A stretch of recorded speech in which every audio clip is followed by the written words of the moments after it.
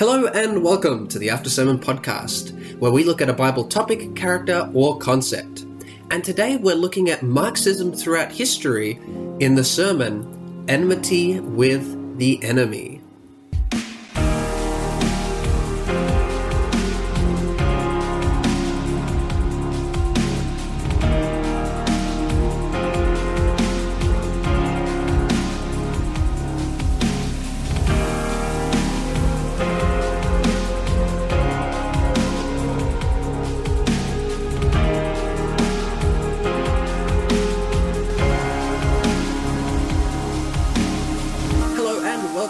To the After Sermon Podcast, and we have a very special guest with us today. Now, you may have heard this voice once before. He joined me on an episode of ASP Shorts with Peter Watts, but I think this is his debut episode on the After Sermon Podcast full show, so I'll let him introduce himself.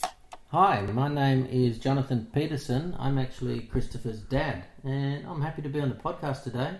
Christopher and I have talked quite a lot about these issues already just at home, so it's good to be able to put it in a recording and to share it with the After Sermon Podcast listeners.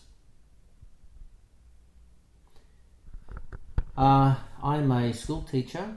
My main subject that I teach is Indonesian. I teach that through to HSC level, but I also teach some other what they call HSIE, Human Society and its environment subjects, such as society and culture and studies of religion. At the moment, I'm teaching society and culture, and we're doing a case study on the Amish, which is very fascinating. I was raised in a home with a Christian mother and a non-Christian father. My mother was raised in the Methodist Church, and she had devout Christian parents. They're my grandparents, who took her to church every week, and they were very faithful members of the church, actively involved in the church. When my mum grew up, however, she married a non-Christian. And my dad, who was from Denmark, they met on a boat on the way to Europe. So I was raised in a home with a Christian mum and a non-Christian dad. And, well, how does that work out? Well, Mum would take us to church each week. I have three brothers, me, two older ones and a younger one, and Dad would stay at home. But then, when my oldest brother got to his teenage years, he thought it's probably going to be more fun to stay at home with Dad than go to church with Mum. So that's what he did. And then a few years later, the next brother thought the same thing. The world's more fun than God. I'll just stay home instead of going to church. And so he turned away from God and followed the world. And my younger brother did the same thing in his teenage years. It's very sad to see teenagers attracted to the world and the pleasures of the world, and they see God as a God of rules who's going to take away all their fun. And I think you'll find this fits in to the message that we're going to be sharing today about Marxism and the philosophy of Satan. Offering everything that's fun, because God is the one who has all the rules and wants to restrict our freedom. And He's a dictator. He just tells us what to do, and He doesn't want us to have happiness. Well, that's the lie that my brothers swallowed and went full on, headlong, into the culture of the world. With me, I never did want to follow the world. I always believed in God and wanted to follow Him. And even though my father was not a Christian, my grandfather was, and he only lived 2 doors up the road from me. So spiritually, he was more of my mentor. Well, he was my mentor, whereas my father could never have been my spiritual mentor because he had no spiritual life or understanding of his own. So I looked up to my grandfather for that. And at 16, I made a personal commitment to Christ. And then in my early 20s, we moved up to Coffs Harbour. My wife and I, we were just married for 6 months. We'd been married 6 months. I moved up to here for this job that I've got, and I've been working here my 25th year working at the school in this job. And we attended a an archaeological seminar run by the Seventh-day Adventist Church, followed by a prophecy seminar run by the Seventh-day Adventist Church. And after about a year of studying, we decided to join the Seventh-day Adventist Church. Now, it's interesting that a decision that I made has had a big impact on your life. So moving to Coffs Harbour was the catalyst really for joining the Seventh-day Adventist Church, because if I'd stayed in Sydney, most likely I would have just attended my family church that I'd always been to. But coming up here, I was willing to try something new and look at something different. And then having made that commitment to the Adventist Church and the message and the whole global movement, we were determined to raise our children with an understanding of biblical truth and prophecy as taught and understood through the lens of the Seventh-day Adventist Church. Great. And I'll tell you what's really interesting is that, as I thought about that, is that if I were to share my testimony, if I were to go really as far back to the very beginning of where it would start, it would actually probably have to start with the story that you just told, because obviously your upbringing and your eventually coming into the Adventist Church in your early 20s led me to where I am today, and ultimately to studying ministry and theology, and in a large part doing things like the podcast and this ministry. So listeners, you've just learnt a lot about me as well by proxy of my dad. So yeah, we're going to get into our main topic of the day, and I think we'll just kind of quickly go through the recap because we have a lot of really interesting content to get through and we're short on time. So the sermon Enmity with the Enemy essentially looks at the fact that in the spiritual battle that we are currently engaged in, there are two sides. There's God's side and Satan's. And on God's sides, you have Christians who are trying to save lost souls. But these lost souls are not on Satan's side. They are the people that both sides are fighting for. They're fighting for the souls of these people. And Satan uses all sorts of tricks and tactics to get us to distract us from our mission of saving those lost souls. And one of the tools that he uses at his disposal is to make us believe that he is not truly the enemy, but that other human beings are our enemies. And this is turned up in various forms of tribalism throughout history. And the one that we see most frequently implemented in our world today is that of Marxism. And Marxism is the belief that society is defined by struggles between two classes, the victim and the oppressor, or the oppressor and the oppressed. And he says that the only way to restore balance to society is for the oppressed and the victims to overthrow the oppressors, whether it be through non-violence or, as he recommends, through violence and war and bloodshed. And we've seen this throughout history. And we've also see it today in the fact that people are constantly putting other people into categories, whether it's black or white, men or women, heterosexual or homosexual. We've come up with all these different categories to try and label people as either victims or oppressors. And this is why we see our world so divided today, because we're constantly fighting with one another. And even people within the Christian church can fall into this trap, fighting for one side or the other. And so what we see in reality is that Jesus, through his death and resurrection, he breaks down the dividing wall of separation between races. He makes it so that there's no distinctions or barriers between us.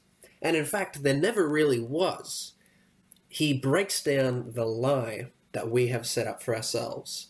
And we can now choose to live in the reality of the hope that Jesus brings peace and unity between all people instead of conflict.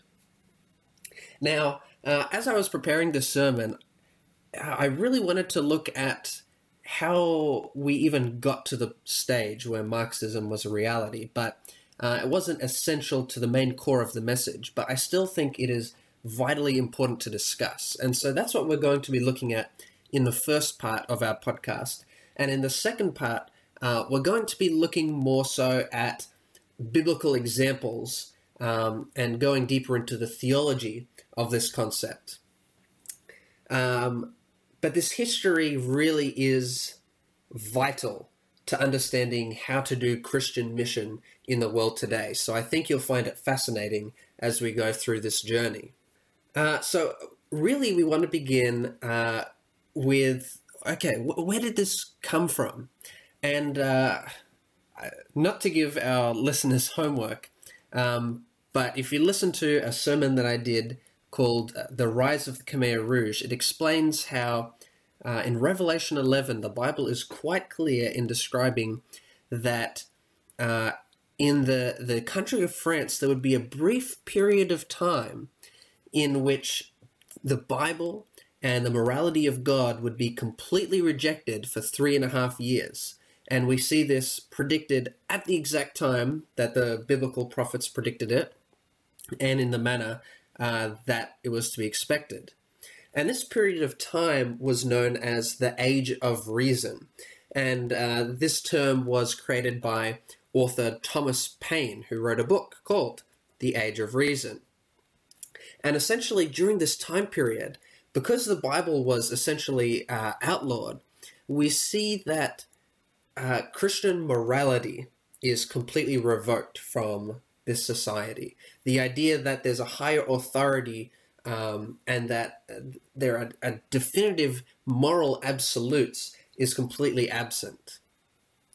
And then what's so interesting is that you begin to see almost a domino effect of this. And we should say, in Revelation 11, the Bible is quite clear that this entity which destroys and kills the Bible, that does away with Christian moral standards, it has satanic roots. It is clearly in opposition to and is antagonistic towards God. So the very birth of this age of reason, is birthed in what the Bible says is led by evil influences. Now, Thomas Paine had a protege by the name of George Hegel, who is referred to as the father of atheism. He made atheism very prominent in Western society, and again, he promotes the idea that there's no higher authority or accountability to be called towards. Now, Hegel has a protege by the name of Charles Darwin, which of course we're all familiar with. He's the father of Darwinian evolution. Now, what do you think is if someone believes or ascribes to Darwinian evolution, what does that inevitably say about humanity as a race? Basically, it's humanity's attempt, I think, to reject God.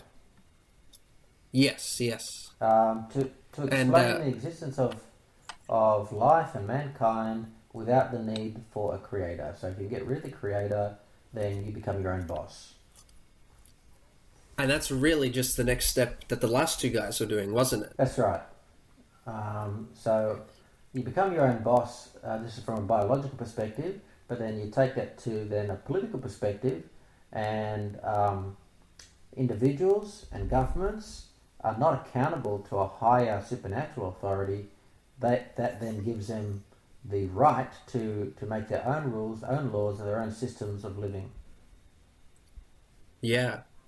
And inevitably as well, when you believe in this, you have to get rid of the notion that human beings are intentionally created by God, and that human beings were made in God's image, and therefore life is sacred, that life has value. And as we'll see, that's one of the steps towards Marxism as well. And it plays a critical role in a lot of our politics today. Now, finally, Karl Marx, the progenitor of Marxism, he's actually peers with Darwin, so they rub shoulders a bit. And of course, as we said, Marx creates this idea that other human beings are the enemy, that we have to fight against other human beings. And so you see this weird progression of this idea that Revelation 11 tells us will start in this particular region, in this particular time. The Age of Reason begins with Thomas Paine. George Hegel runs with that ball. He carries it. Charles Darwin continues to expand on these ideas. And Karl Marx, ultimately, he builds upon what everyone else has been doing before him.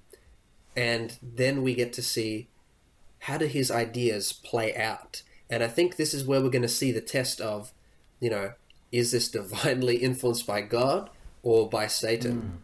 So let's have a look at, how did Marxism work out? Take us through a bit of that history. Well, humans decided to experiment with it. And I think the primary motivation originally was a dissatisfaction with monarchy. And monarchy is, it's a pretty dumb system where power and authority is handed down according to a bloodline. And the problem with that is you may have a son or a grandson who's a fool, and you're handing over authority over a whole community or a whole nation to someone whose only qualification is that they come from the same family. And so in most countries, the monarchy was corrupt, inefficient, abusive, oppressive. It was a really bad system. So there was actually good motivation to try something new. What could you try though? So in the Americas, the people there tried something new called democracy, ruled by the people, for the people. Now, in Russia, however, where Marxism was experimented with on a national scale for the very first time, they thought they would give Marxism a try. They thought this is going to be better than democracy, better than capitalism, and of course far better than the monarchy. So the Bolshevik Party collaborated or conspired to overthrow the Russian monarchy and in its place establish what they called a communist government, which was based on Marxist philosophy. And when, after a while, when a man called Stalin took over the Communist Party, and of course, when you have a Communist Party, there's no election. There's no elections. So you're stuck with the one party. There's no choice. It's not by the people and for the people. And Stalin got that position through some very sketchy means. That's right. After Lenin was the first leader of the party, and when Lenin died, Stalin did some very shifty things, some very immoral things to get that position of power for himself. Yeah, and that seems to be very common in communist governments. Now, also, what you find with communist governments is just as they like to see things in very simplistic terms. So just as they see a society divided into oppressor and oppressed, this is a very simplistic way of looking at things. And so they have these radical ideas which they believe are the solution to their problems, to their ailments, and then they try to implement them on a large scale without really thinking of the consequences. An example is to industrialize the country by bringing a whole lot of farmers into the cities, and that would bring the Soviet Union or the Soviet Union into a golden age of industrialization and prosperity. And of course, what happens when you bring the farmers into the cities? You get a shortage of food. So it led to a famine, which resulted in approximately 5 million people dying of starvation. So, yeah, really cool idea. Not a great plan. No, but once again, it's very simplistic, and that's the way they tend to look at everything in society. It's very simplistic, and I think we need to remember that as we continue the conversation. They tend to see things in black and white, this or that, oppressor, oppressed, industrialized, rural, And another reason for these famines was that the farmers who were farming, they had all of their crops seized by the state. They had enforcers come around, bully people, and say, give us your crops, they belong to the state, we'll divide them up. And so these farmers actually never got to see, they never got to reap the benefit of their own work. It would go out, it would be collected, and they'd never see that food again. And that's why so many people were starving. So that disincentivizes production, because if you can't get paid for increased production, you're just going to reduce production. There's no reward in the extra work. Now, another very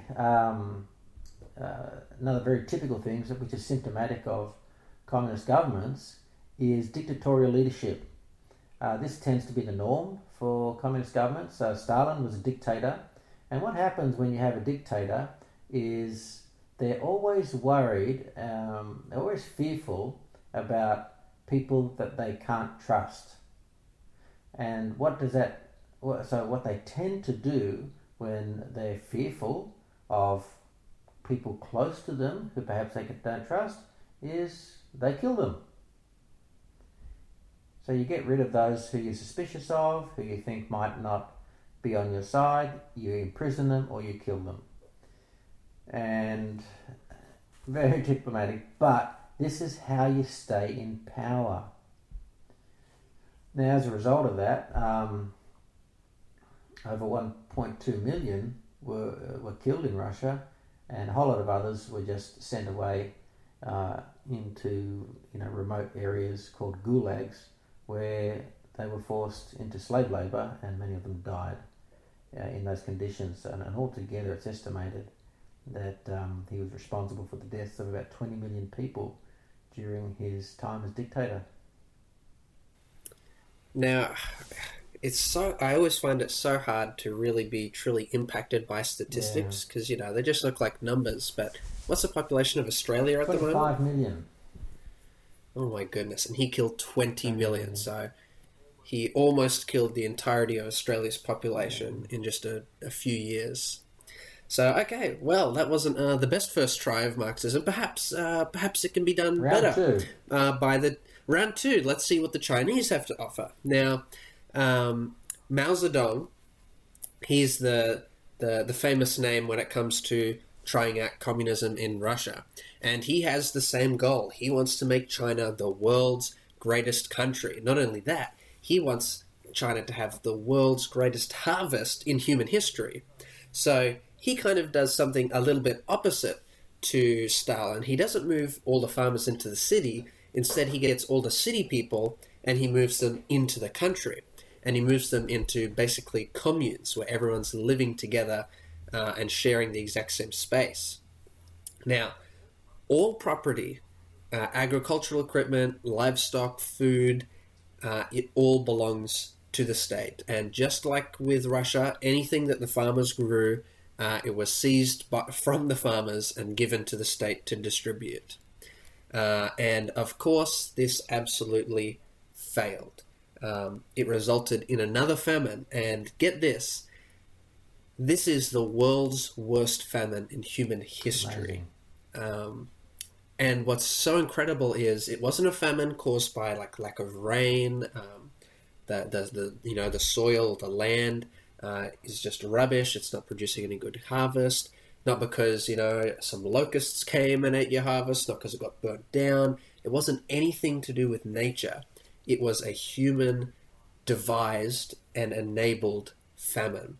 And it happens to be the worst famine in history. It killed 45 million people. And resulted once again from a very simplistic way of looking at things and suggesting a simplistic solution. Very little thought goes into it. There's a lack of complexity and sophistication in the thinking.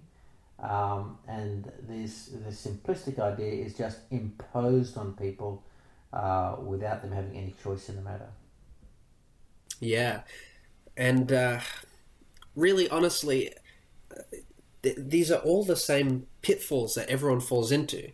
All of these governments fall into the same traps. And so we're going to list just quickly a few more examples, and we're not going to go into detail with many more because honestly, a lot of them are just the same. The same people get into power, they make the same mistakes as everyone else, and lots of people die. So, let's quickly list off a few more examples just to give do due diligence and demonstrate that, this really does not work. Yeah, look, it's basically the same pattern time and time again. So, you think people would learn their lesson, but every time communism is implemented, we have state control, forced labour, starvation, poverty, death, and persecution of anyone who expresses a dissatisfaction with what's going on. One example, Pol Pot in Cambodia, leader of the Khmer Rouge, responsible for 2 million deaths. Cambodia has never recovered from that, and it's now considered the prostitution capital of the world. You've got the People's Socialist Republic of Albania, very proudly declaring itself the first atheistic country. Okay. Which is a very interesting tie back to Marxism's roots, isn't it? There's a close connection there. Marxism is very clear correlation. Atheism, which stems, of course, which is supported scientifically, so-called, by evolution. So in Albania, we have the same thing: killing of a lot of people in order to stay in power over a 40-year period. You got the Socialist Republic of Romania. Once again, tens of thousands, possibly hundreds of thousands killed, maybe up to 300,000 from 1945 onwards, as part of agricultural collectivization. And then, of course, we're all familiar with North Korea, which is still a communist state, and it became communist, adopted communism in 1948. It's killed possibly up to 3 million of its citizens. 2.5 million died during a famine, and still continues to oppress and persecute its own people.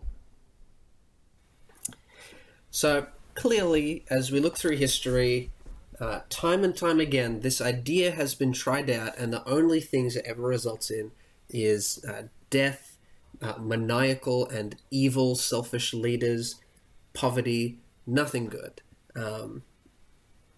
Nothing good ever comes from this. And we've listed a few of the commonalities between all of them, but we're going to look at a few more. And the first one is the fact that religion is not tolerated. Whenever a communist state comes into existence, there can be no higher power than the state and the will of the communist leader. The communist leader has top priority. He has to be worshipped and beloved above anything else. And even more dangerously, this means that the state gets to determine morality. They get to determine right and wrong. And again, we see this coming back to atheism, the root of which is, well, if there is no God, there is no higher authority to appeal to. Therefore, man gets to choose what's right or wrong. And here we see it exemplified through the communist leader. And it's not just religion, just any different opinions are not tolerated. Everyone must think the same way. Diversity is not allowed. You must agree with the state. And that's why you see a lot of the time in these communist states as well, propaganda is prevalent because they're trying to get everyone to think the exact same way, have everyone have the same thought patterns. And I should say the reason for this is because they don't want people to revolt. They want to protect their power, so they want everyone to be in agreement with them. Now, this one really stands out to me. Communist states do not care whether you serve them out of love or out of fear. They are more than happy to have you obey them because of fear for your life and for your family. They're more than happy to terrorize you and spread paranoia and panic. They're happy for you to obey out of complete fear. They do not care at all if you choose to do it because it's the right thing to do or out of any genuine love or free will. In the communist state, you are not an individual. You're an asset of the state. You're just a cog in the machine. You're part of the community or country, but you're not an individual. And that's, again, exemplified in the fact that you don't get to have different opinions. You share the same opinion as the state. You don't even own most things. The state owns the means of production. And human life just isn't sacred. I mean, surely just by looking at the sheer millions of people, like how many people have to die before we figure out that this philosophy does not care about the livelihood of human beings and the fact that human beings, they are made in God's image. People are just treated as a means to help the state. And what makes me so crazy is the fact that Stalin and Mao Zedong and all of these people, their goal always was, I want to create the best country. I want to create the best state. But in order to achieve that goal, they were happy to kill millions of people. And in my head, I'm thinking to myself, is not the country the people who live in it, you know? What's this cognitive dissonance that they have where they just don't care about human life? You'll also notice with these leaders, they had a lot of statues of themselves made. You know, yes, so they're very prideful, and they simply used. It appears that they used communism as a way for self-exaltation and even self-worship. Yeah, I mean, even in China today, you know, there are pictures of Mao Zedong in rooms everywhere, and all the propaganda, Stalin, one of the funniest posters is, you know, Stalin with a little kid over his shoulder laughing and playing, and I'm like, oh my goodness. They're narcissists. Yeah, they are, and that's why a lot of the time they create cults of personality around themselves. And a narcissist doesn't have concern for other people, and they're willing to see... They're quite happy for other people to suffer for the sake of their own advancement. Yes, yeah. Only the life of the leader is important in these governments. Yeah. So, okay. All of these traits are very unflattering to this opinion, but where do we actually see this reflected elsewhere, particularly in the Bible? Well, these are actually all the very same characteristics that we see in Satan's government. Dictatorship is the way in which Satan rules, and we can see this in Revelation 13. So if we turn to Revelation 13 and we start at verse 3, it says, one of the heads of the beast seemed to have had a fatal wound, but the fatal wound had been healed. And this beast is a representative of Satan's kingdom on earth. The whole world was filled with wonder and followed the beast. People worshipped the dragon. That the dragon here represents Satan, because he had given authority to the beast. And they also worshipped the beast and asked, who is like the beast? Who can wage war against it? So here we find this emphasis on power and worship. There's an absolute obsession with having power over kingdoms, power over people, and then being worshipped by those people. And verse 5 says, the beast was given a mouth to utter proud words and blasphemies, and to exercise its authority for 42 months. It opened its mouth to blaspheme God. And here, this is the atheistic power. They hate God. They persecute believers. They say that God doesn't exist. To blaspheme God and to slander his name and his dwelling place and those who live in heaven, it was given power to wage war against God's holy people and to conquer them. And it was given authority over every tribe, people, language, and nation.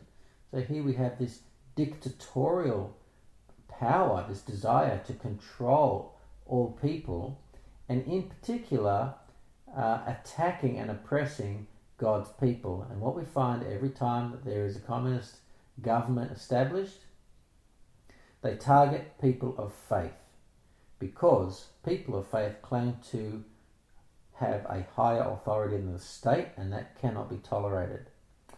Verse 8, all inhabitants of the earth will worship the beast, all whose names have not been written in the Lamb's book of life, the Lamb who was slain from the creation of the world. Then if we go over to verse 15, it says, the second beast was given power to give breath to the image of the first beast. So this is another power, another kingdom in this world. So And interestingly, it says there's an image made of the beast. Yes. And as you were just talking about before, everyone likes to make big statues and big paintings of themselves. It's all about me, the cult of personality, worship me. So even this beast erects an image of himself to be worshipped. That's right, and it actually reminds us of the image that King Nebuchadnezzar built of himself to be worshipped. And you can take it right back to the Egyptians as well, that you can see. You can still see today the big stone carvings of the Egyptian pharaohs. This desire to have power and to be like God, self-exaltation to the point of worship, and we know that only God is worthy of worship. But perverted humans who have been poisoned with Satan's philosophy desire what Satan desires, and that is godlike status. I'll keep reading from verses 15 to 17. Halfway through verse 15 it says, so that the image could speak and cause all who refuse to worship the image to be killed. That's the exact same thing that we've just described that happens in communist states. Are you on the side of the communists? Yes, you're okay. No, imprisonment or death. That's how the communists work. Verse 16.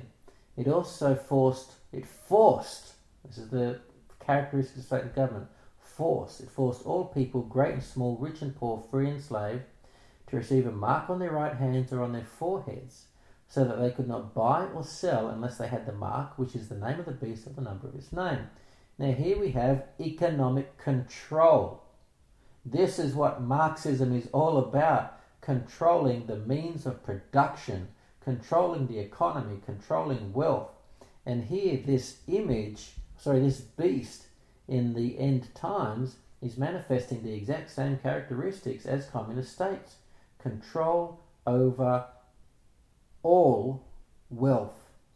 When you can control the economy and you can control production and you can control the distribution of goods and services that people need to live, then you control people. And this is also a blackmailing system. So you can't survive, because you can't survive if you can't buy or sell. You can't survive unless you're on our side. That's the mark. That's what the mark means. Loyalty to the beast. So you can't buy or sell unless they had the mark, which is the name of the beast or the number of its name. And then we get a little bit of a clue as to who that is with an identification of a number there. But it looks like it's describing a communist dictatorship. And I found this so interesting just reading this now. All of these communist powers, before they ever come to state, as you said, there's often a reason why they retaliate. It's a monarchy is oppressive, or the previous government is doing the people wrong. And so these people will get up and they'll say, look, we'll solve your problems. Yeah. You know, you poor oppressed people, we're going to help you out. And then as soon as they get into power, they just treat everyone like trash. Like no one is actually helped. And we're told that it's going to be the same with this power that Satan has. There's going to be a great time of crisis, and these powers are going to be able to unite people and say, hey, look, you know, we're going to bring everyone together. We're going to solve the problems. And then as soon as they get the power, they don't care. They'll oppress small and great, rich and poor, free and slave. And those are the categories of oppressor and oppressed. The state doesn't care. As soon as it gets power, they are happy to force, manipulate, control small and great, rich and poor, free and slave. It's almost predetermined. They reveal that their intent was never about the benefit of any of these people, really. No, it's about control. Now, just an interesting contrast to this is America when it was first established. Now, communism is established on atheistic principles. America was initially established on Christian principles, and the fundamental principles for those Christians that established America, and they also wanted to escape monarchy. They were sick of monarchy as well. So we got two groups of people in Russia and then in England who wanted to escape monarchy because they could see it was oppressive and it was a bad system. The Russians went for communism, an atheistic philosophy. The British, when they migrated to America, opted to base their new government system on Christian principles. And what they promoted, rather than control, was freedom, liberty, power to the people, respect of the rights of the people, and the government being a servant to the people rather than the people being the servant to the government. And the fact that those rights were God-given rights. That's right. They were not rights which the government gave and therefore could revoke. They were inalienable rights. In fact, in the Constitution, the American Constitution, the government is obliged to respect the God-given rights of the individual. It's incumbent upon the government to do that. Now, the government may not always do that, and we know in the future they're not going to continue to do that, but they were the principles upon which America was founded, and that's only because in their attempt to establish an alternative to a monarchy, they could see that the principles of the Christian faith, the principles of God, placed a higher value on the rights of the individual, on the value of human life, and on the freedom that God gives us to choose our own destiny and our own path and to make our own choices.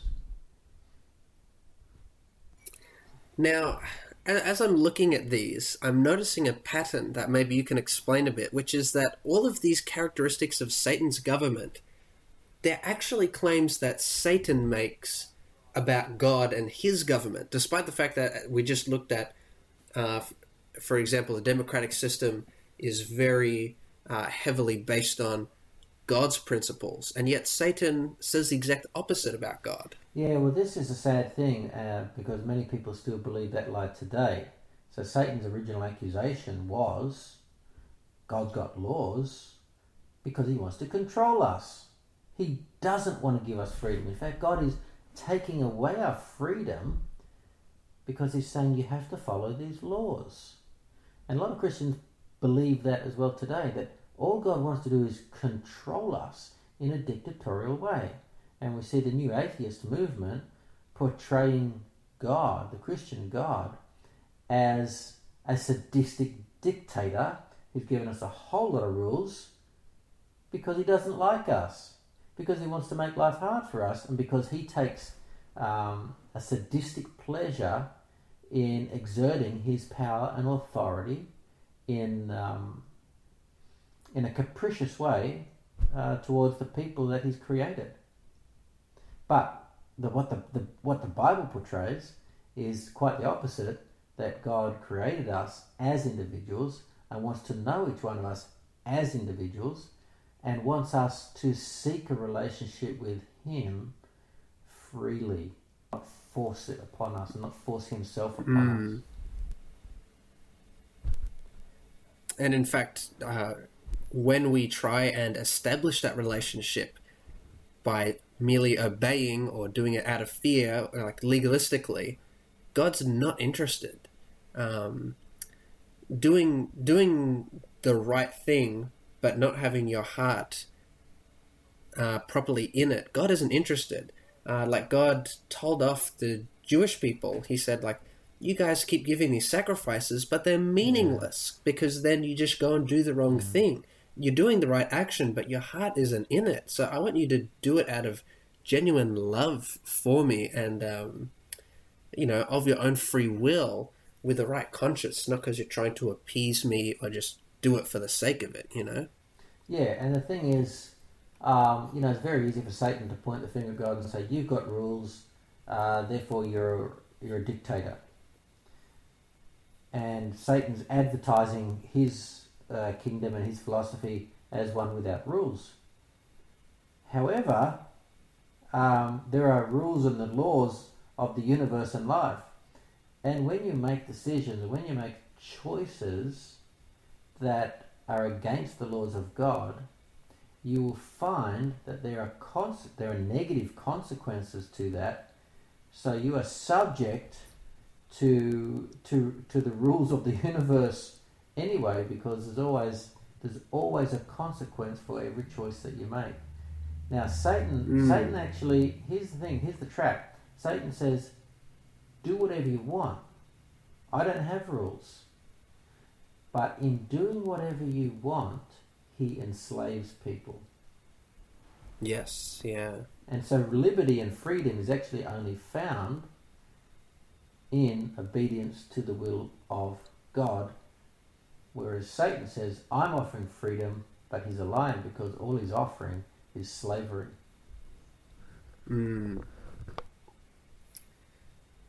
Yeah. Well, we've looked at now Marxism throughout history. So, okay, where does it, how does this become relevant to our day and age? Where are we seeing this? And because we're going to be talking about where this very toxic and, as we've clearly seen, this idea which is rooted in the government of Satan, it can be a bit touchy, because this is where it hits home for us. It's easy to talk about the evils of the past, but talking about it today can be tricky. And so for our listeners at home, we have a lot of preconceived notions and presuppositions when we come into this topic in our own day and age. So I just hope that you have an open mind based on what we've been looking at so far. Because unfortunately, Marxism did not just stay within these countries that we've talked about. Marxism, the ideology, was imported to America, and it unfortunately found its roots in a very popular movement at the time, that movement being feminism. You can't say that. Now, I know, I burned me at the stake. And that's why I said again, it's a very touchy subject, but hear us out, because it's just so clear that this is the next step in what we've been seeing. Because prior to this, your first and second waves of feminism,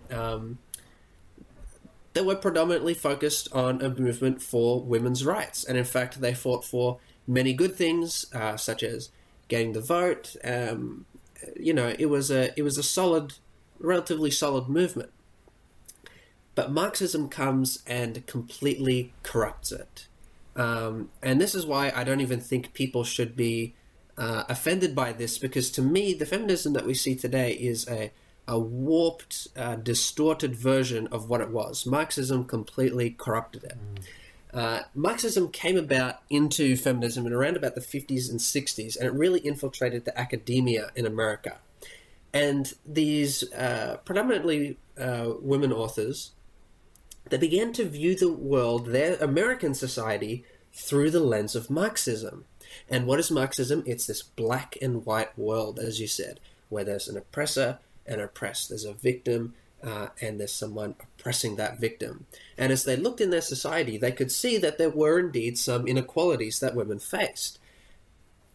But then their next step in their thought process was, aha, this is the power struggle that Marx was thinking about.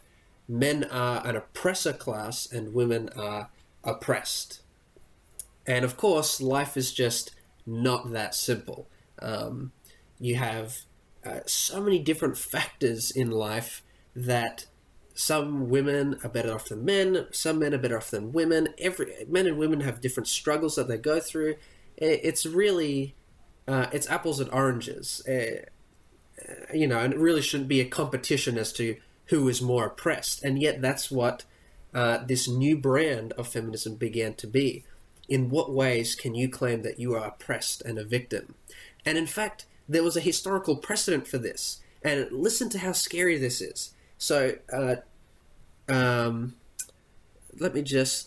George Hegel, Engels. Friedrich Engels, another atheist author, he attributed in his time, and this is about 100, 200 years before the 50s and 60s, 1950s, 60s, he attributed the oppression of women to capitalism, and the nuclear family. Of course, quite naturally, yes. Why not?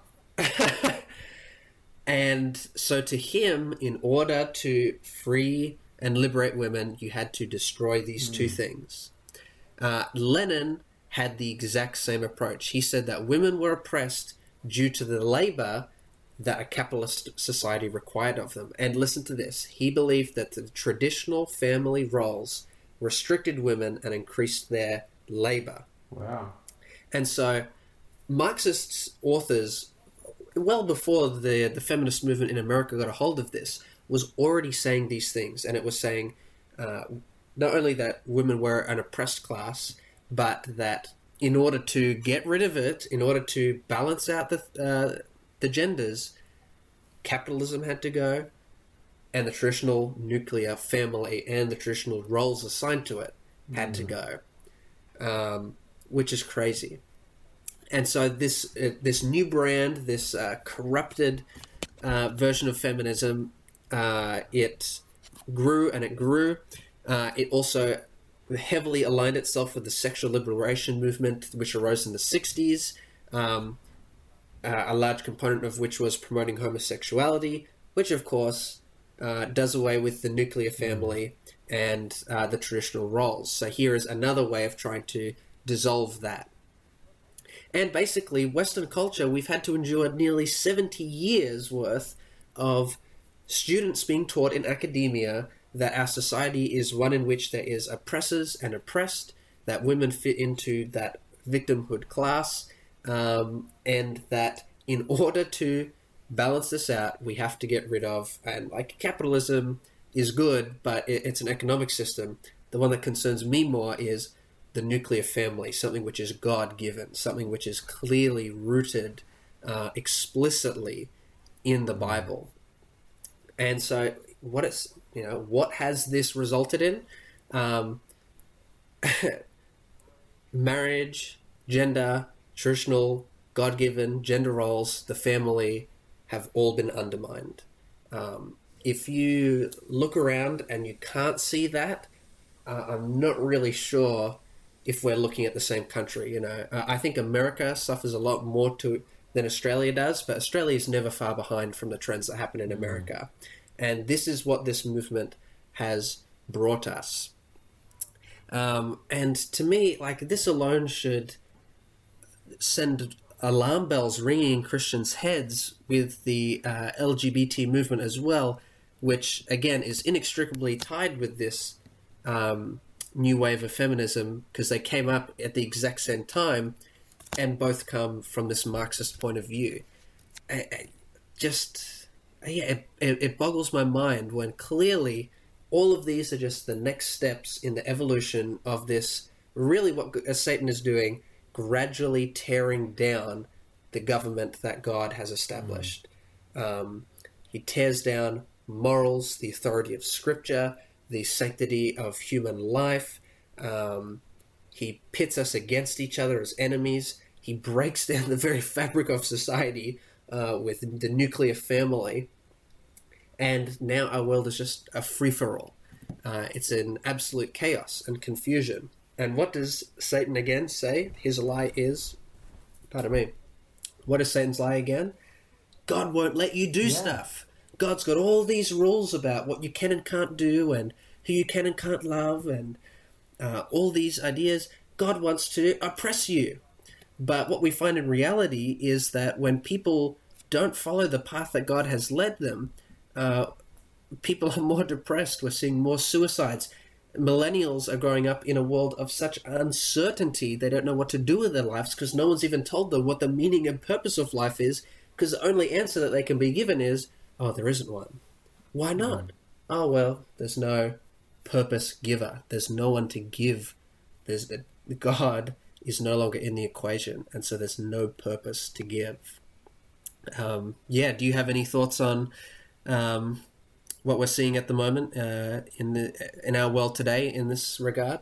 It's very sad that a lot of Christians have bought into this, and the indoctrination is so pervasive that we've been willing to compromise on clear scriptural texts that explain to us how God wants things, how God wants us to live as Christians, how God wants the nuclear family to operate. Um, but we, too many Christians have, signed up to what they don't realize are feminist doctrines, which are in fact Marxist, which are in fact satanic. And in Yes. doing so, they're undermining the foundations that God has established, and it's very, very sad. And I've never quite understood. I've never really believed that Christians need the ideology of feminism, because feminism, even before Marxism corrupted it, it never really had a good reason as to why women should be treated equally. For the Christian, we say people are made in the image of God. They deserve respect and dignity, irregardless of their gender, ability, race, ethnicity, doesn't matter. Every person deserves that, and as it says in the Constitution, people are given inalienable rights.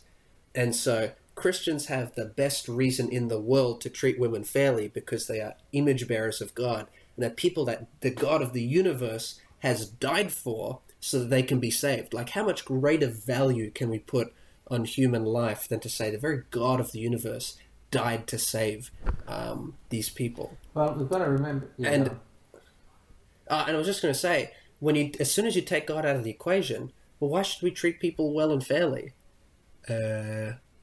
Because, there isn't a very good answer. You can come up with some pragmatic answers, like it's better for society, or it'll boom the industry of the country, but those are all contingent on other things. What we've learned in history has shown us is that sometimes, according to communist thinking, to advance the country, you need to kill a lot of people.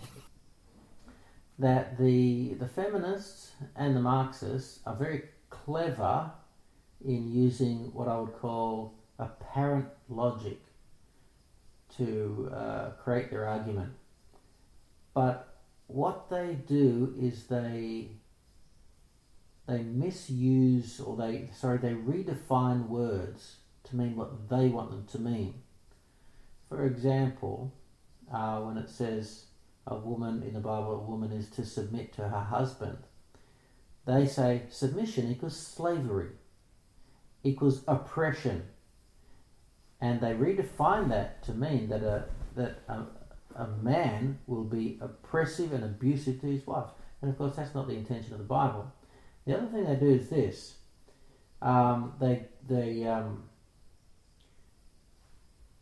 they rather than respecting the roles that God has ordained for men and women, what they do is they say different roles means one's better and one's worse, and the man's one is better.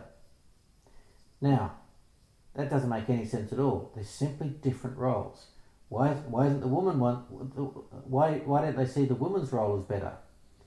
So they place themselves as victims simply because God has given them a different role to the men, and they label the men as the oppressors. So because when it comes to Marxism, and this is how we identify Marxism, and this is why we can see it in feminism, it's always the oppressor and the oppressed, and that's how they see the world. And back to that word that you've got at the start here, the enemy. You've always got to have an enemy. So you're either on the side of the Marxist or on the side of the feminist, and if you're not, you are the enemy. And interestingly, yeah, it's the same. It's the same as the Marxist in that you have to agree with everything, and if you're not, they label you. You're a bigot, you're a sexist, you're a homophobe, you're a racist. They just come up with whatever slur they can give to scare people into believing. And again, they don't care if you actually believe it or not. They don't care if your heart has actually been transformed and you actually believe what they're saying. They just want that blind obedience. They just want you to toe the line, do the right thing, and agree with what they say, and they're not afraid to use bullying and fear tactics. And force if need be. That's right, yeah. Um, so, how about recap for us? Looking at everything we've looked at today, what has Marxism brought us ultimately? So Marxism, I believe, has um, really tried to destroy some great and wonderful things that Christian civilizations have introduced to the world. When we look at Russia, for example, well, the main religion in Russia when Marxism was introduced was Orthodox Christianity. And so at its very heart, Marxism attempts to undermine everything good and everything godly. An example of that is the nuclear family, the respect for women, the roles, gender roles, marriage, freedom to choose, as expressed even in freedom of speech and democracy that we see in countries, in Christian-based countries. It's tried to undermine all that and break down the foundations of societies based on Christian principles. That's exactly it. And if you go step by step, go through the history, it becomes even more apparent that Satan really has been playing a long game here. He's done this very methodically, and bit by bit, he's chipped away at the things which Christian society has provided for. No, sorry, that Christian morals have provided for society. Yeah, and I don't think Christians have been alert enough or awake enough to realize what's been going on, and so a lot of them have been duped, or they just haven't been prepared with biblical answers. So the lack of biblical literacy and biblical understanding has meant that they haven't had a solid enough defense to combat these ungodly arguments and philosophies. And that's why I hope that this podcast has been informative for our listeners, because I just think it is so crucial to understanding the world today so that we aren't deceived, we aren't duped into this, or we're caught unaware.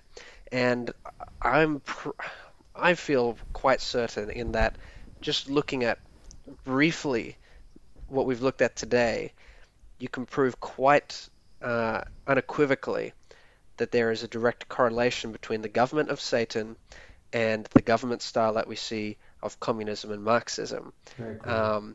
And the government of God, which is about freedom and love and liberty, correlating with the the freedoms that we see in democratic countries. And make no mistake, listeners, although we've been talking a lot about history and politics, we're not really interested in fighting for a political system here. It's not the politics that are as important as the morals and the source of the government behind them. Um, Ultimately, what we're trying to do is shed some light on the spiritual realities about the things that we see in our world today, some of which is just ingrained in the politics that we see in the world.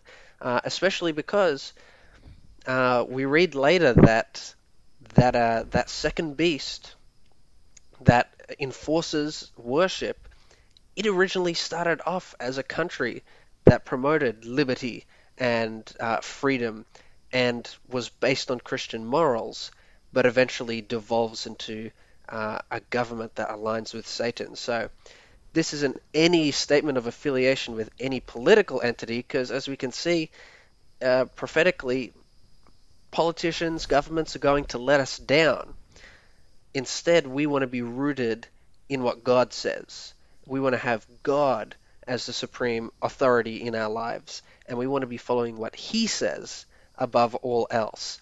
And a big component of what God is saying is that don't view other human beings as your enemy. Do not have this black and white view of the world, which has only ever brought violence and death and destruction.